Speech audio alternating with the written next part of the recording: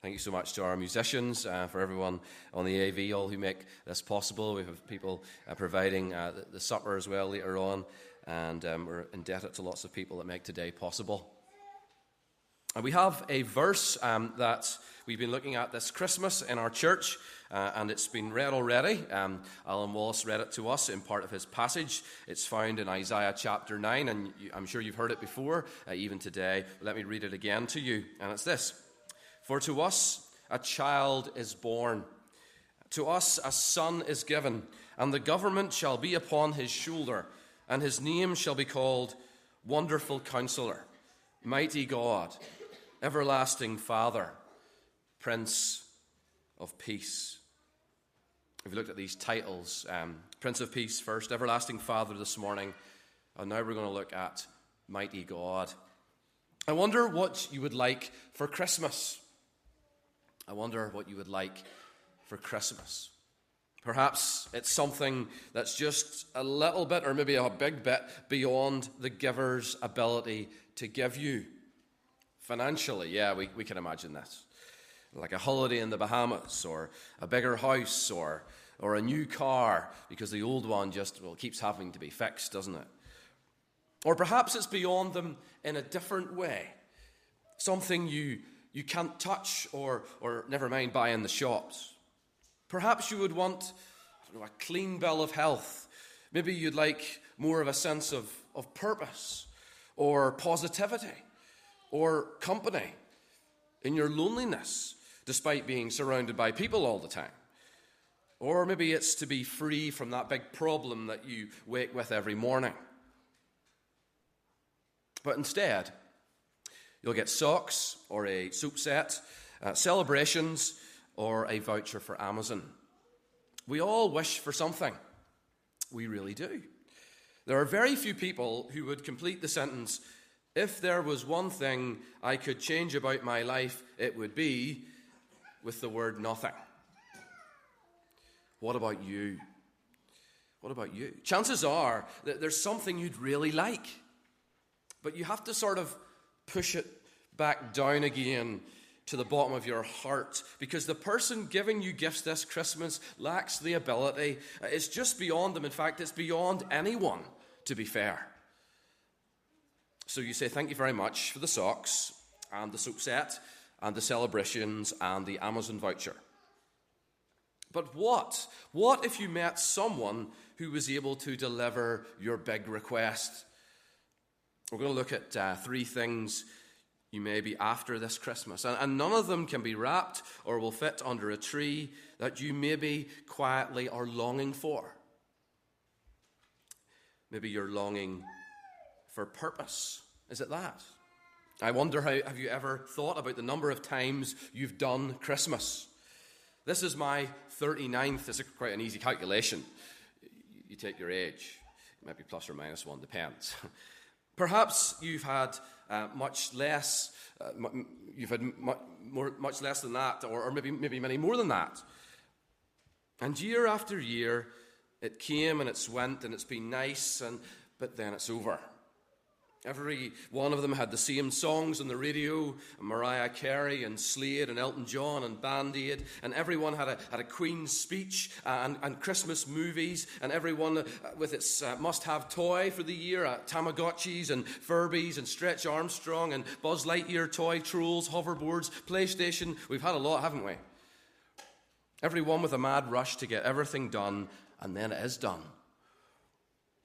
Ever had that sense of life on the treadmill, just going from one Christmas to the next, just going from one thing to the next? The ticking of the clock, years going by. What's it all about? What's it all for?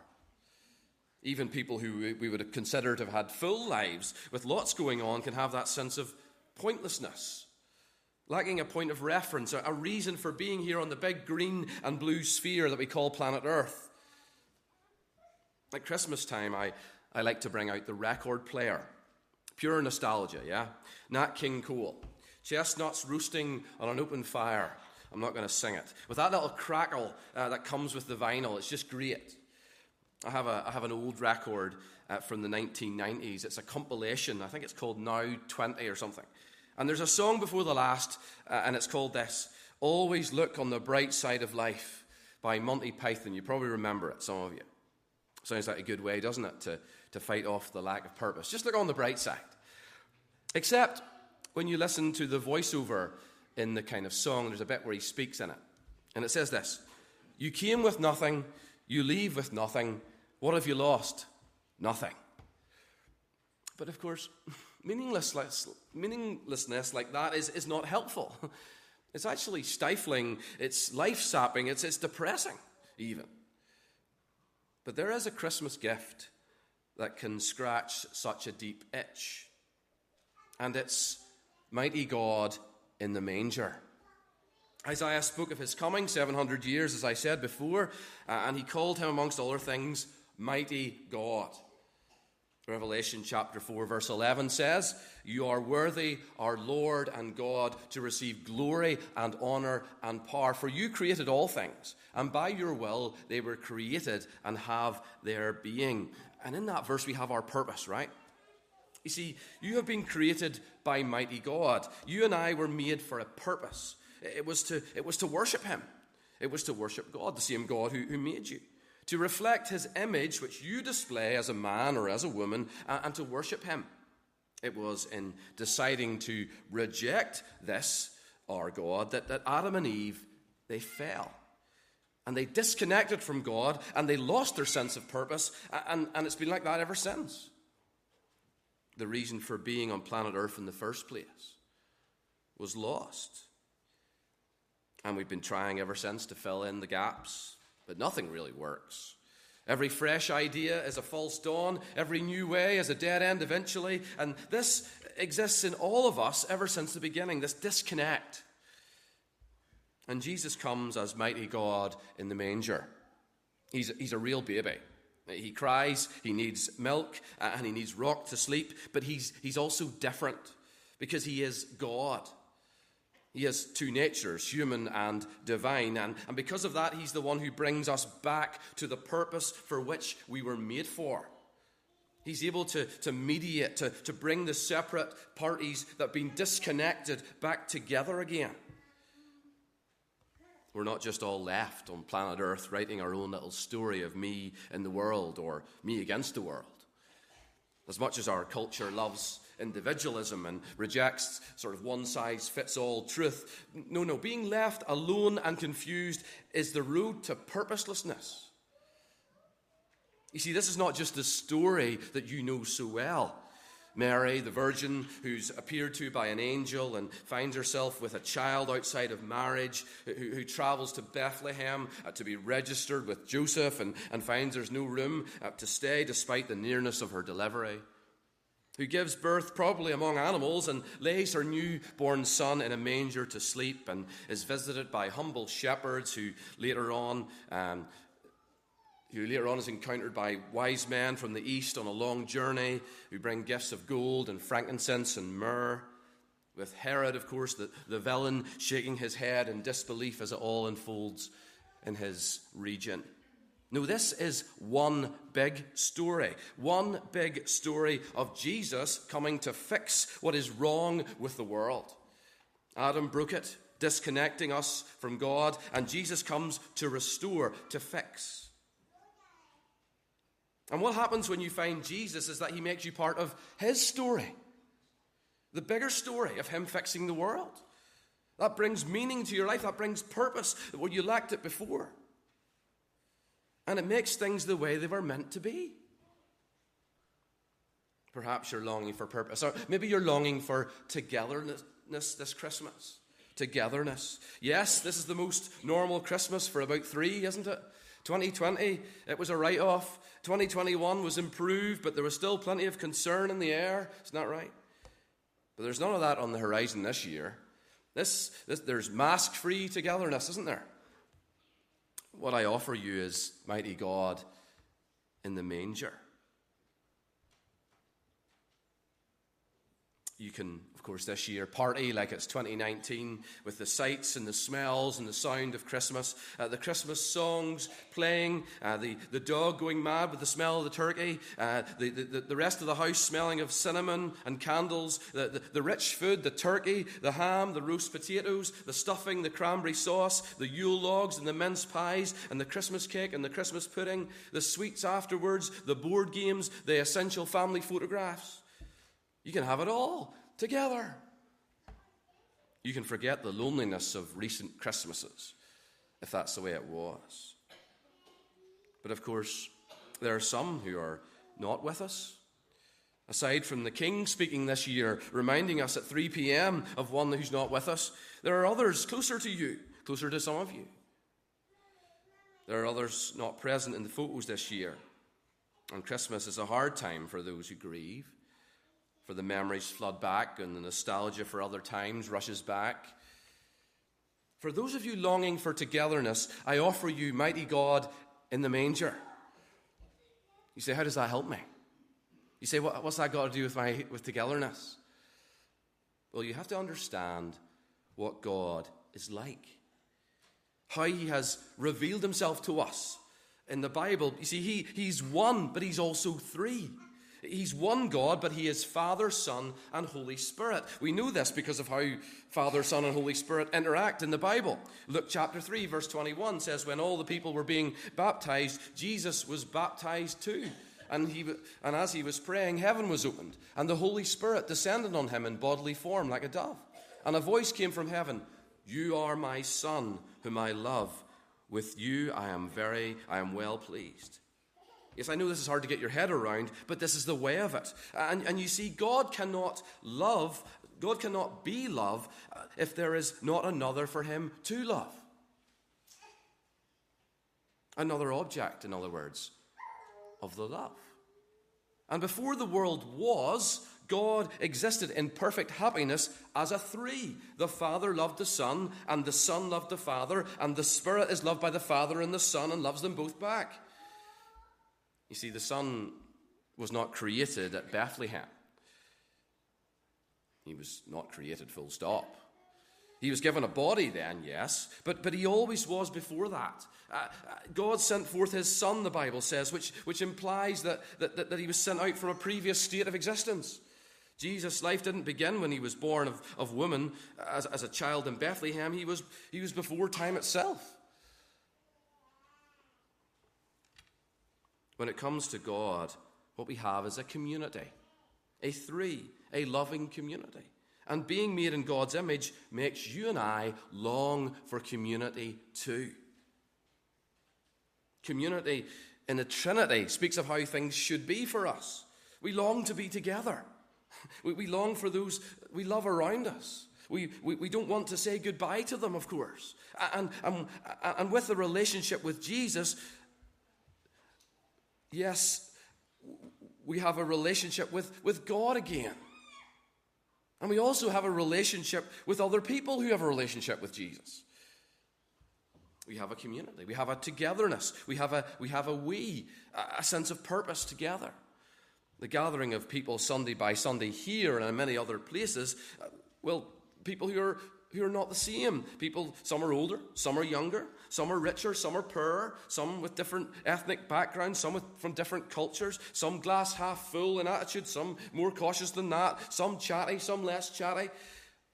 But we want all of this in this church because that is how God wants it, and that is what God will, in fact, do when he remakes the whole world, when Jesus returns. Community is what you were made for. And when he returns, we'll be united with all those who have gone on before who knew him too. We have community. We have togetherness. Jesus brings together people who would never find each other in any other social setting or gathering. And he gives them community and togetherness, the way things were meant to be. Maybe, and finally, you have a longing for forgiveness this Christmas. Perhaps the row's been brewing for most of the year now with the family. And things are getting serious now as Christmas approaches. They're coming to a head, aren't they? Because what are you going to do? Are you going to invite them round? Or are you going to stand your ground? Are you going to give them their presents, or are you going to give the presents away to charity? What are you going to do? And you wish it wasn't this way. Whether in your heart of hearts you know it is essentially your fault, or you have been essentially been scapegoated and treated unfairly. Well, you wish it wasn't this way.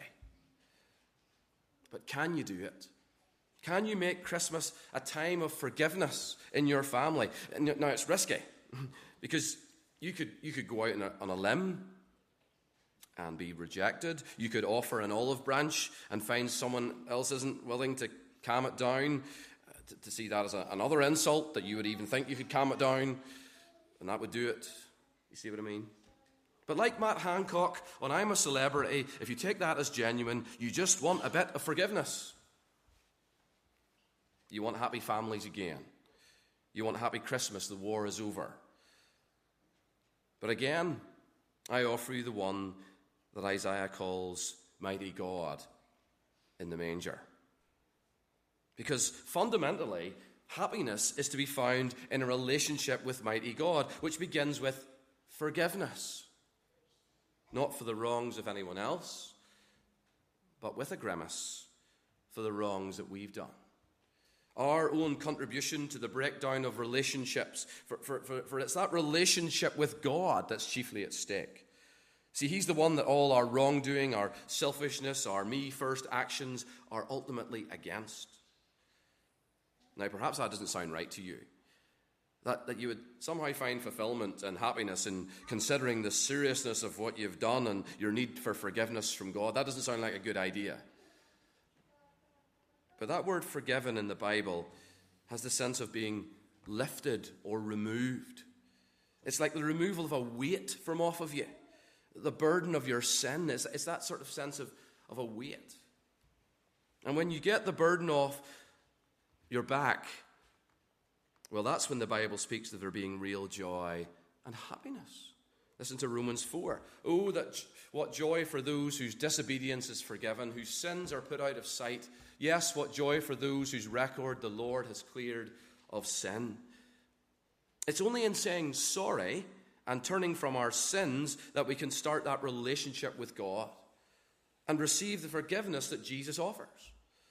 And once God has forgiven you because of Jesus taking your sin and giving you his righteous record, well then, it's a Christian who realizes that what you've received is so great that you can forgive others. We're not suggesting that that's the end of all the trouble with people. But from a position of God forgiving you your sins, well, that's a community then that can be kind and compassionate to one another, the Bible says. Forgiving each other just as God in Christ has forgiven you, as we read in Ephesians chapter 4, verse 32. What do people really want for Christmas? Well, you can find out if you watch the adverts on television and try to sort of read a little bit between the lines. So eBay in their advert says it's about finding that one thing that means everything. Now that's purpose, isn't it? That's purpose. Tesco, well, they say they are the Christmas party this year. That's togetherness, isn't it? That's togetherness. A party is people together, yeah. And Boots, well, they say it's about joy for all. Well, that's the lifting of the thing that's weighing you down, isn't it? Now, they'll all lead you to themselves, to their products, but there is truth, isn't there, in the heart of it? What do people want? I wonder what you're looking for. Deep down, something to take you off the treadmill and give you purpose, something to bring you out of loneliness, even in among a crowd, to community and among people who worship in the community of God. Are you longing for forgiveness? Deep down, that's the root of joy for you. What Isaiah speaks about encompasses everything on your list. I offer you mighty God in the manger. You see, he has to be God because we're not ourselves able to solve our problems. We can't find fulfillment or purpose ourselves. It only comes when we're in a relationship with our Creator. That's what we're here for. We can't find true community apart from being in relationship with God, who is community. We can't achieve forgiveness with others For some of them will snub the offer. We can't find forgiveness with the ultimate one who we need forgiveness from until we have it from God. A relationship with mighty God is the one you need. It's the fulfillment and purpose you were after, with purchase after purchase, holiday after holiday, Christmas after Christmas. It's the togetherness you want. The Christian community is the community you long for. It offers forgiveness, the root of lasting happiness for you. It's the relationship you were made for. But of course, some of you here today don't know him. Some of you have never received this gift of mighty God in the manger. And that leaves you disconnected from God, out of the greatest community on earth, God's believing community, and left with all that guilt and shame for all that you have done for all of eternity. You see, if I've told you this right, it'll make you wish that the message of the Bible is true. Certainly, if I've told it to you right.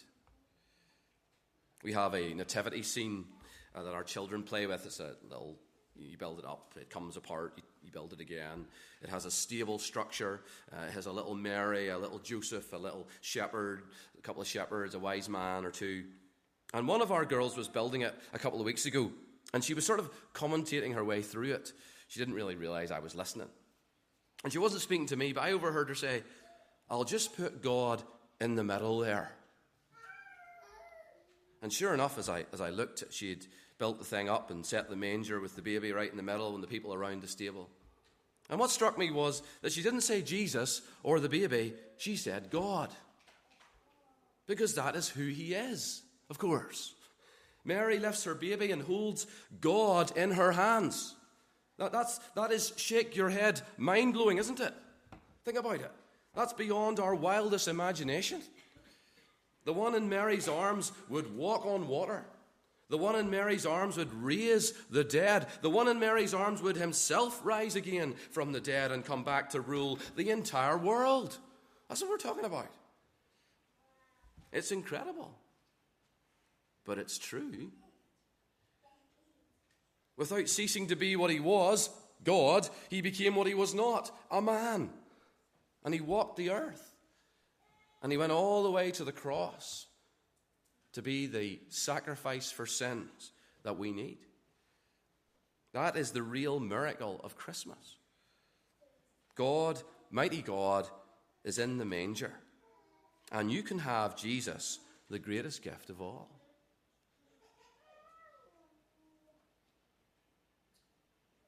Now we're going to sing our final carol together. It's Joy to the World. As we bring our afternoon together to a close, let's sing these words. Thank you.